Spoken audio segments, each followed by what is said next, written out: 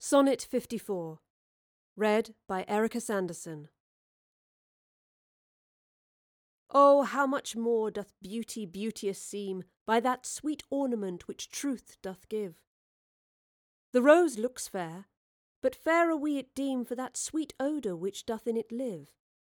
The canker blooms have full as deep a dye as the perfumed tincture of the roses, hang on such thorns and play as wantonly when summer's breath their masked buds discloses. But for their virtue only is their show.